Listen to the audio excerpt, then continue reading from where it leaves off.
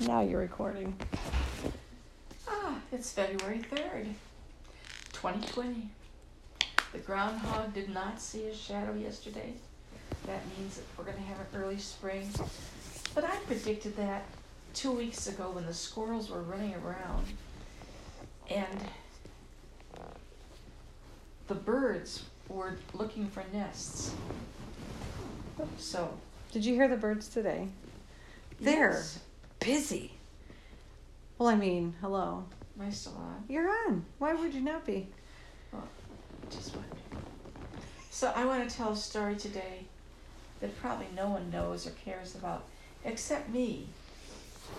So when I was born, we were living in this farmhouse, but everybody was living downstairs because there was no upstairs. I was sleeping where now my computer desk is with my sister in a big bed, and my parents were sleeping in the sunroom, which is part of which is the downstairs bathroom now. And the house just ended where our great room started. We had no indoor plumbing. What? So we had a potty chair, my sister and I, in the hallway going downstairs. And my mother, of course, would take it down to the basement and empty it into a bucket. I think she and Dad used the bucket downstairs because there was no toilet. There was an outhouse that we used in the summertime that everybody used, but in the winter, that's how we lived. And they hung a hose in the basement over a pipe, and that's where they took showers. And that's how we lived.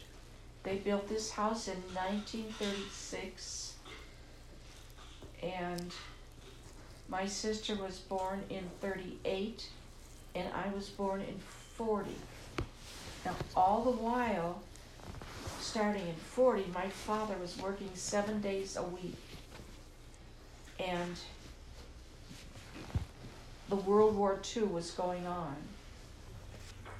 So this is what I knew as a child.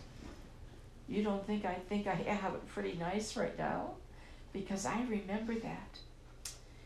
Then one day, because he worked 7 days a week, he had enough money to build the upstairs, to finish the upstairs of his house. And that was just wonderful. And I, of course, as a child who was very curious, got into everything, got into trouble one day because there were no stairs going upstairs. There were just boards, and you climbed on 2x4s or whatever you put stairs on, and there were boards to drag things up, materials up to do the upstairs. And I just thought they looked like something really good to slide on. So one day, when no one was paying attention to me, which was usual, I went and climbed up the 2x4s and decided to slide down. Oh, and I was just having the best time going up, sliding down. And then once when I went up to slide down, I got a splinter in my right cheek. In your booty? When they took it out, it was probably 2.5 to 3 inches long. Wow. It was really in there. Oh, no one felt sorry for me. Everyone was mad at me. And I was in horrible pain. But I remember that. And I'm just wondering to this day if I still have part of it in me. I don't know. Because we didn't go to the doctor. My mother just put me on my belly and was operating on me. Oh, so there was no Novocaine, no salve to put over the wounds so it wouldn't hurt so badly. They just dug it out. What did I learn from that? I don't know. What made you think of this story?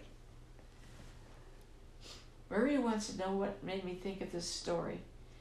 Because I now am going up and down the steps on a chair, a electronic chair, because I can't go up and down steps very well anymore. And that's what made me think of this story. Because the steps are still there. I remember when I could take them 2 at a time, just fly up and down the steps. And now, as I approach my 80th birthday, I can't do that anymore. But I have a chair, and it makes me happy. Nice. Anything else you want to share today? No, that's just what I thought about. Because nobody knows about that.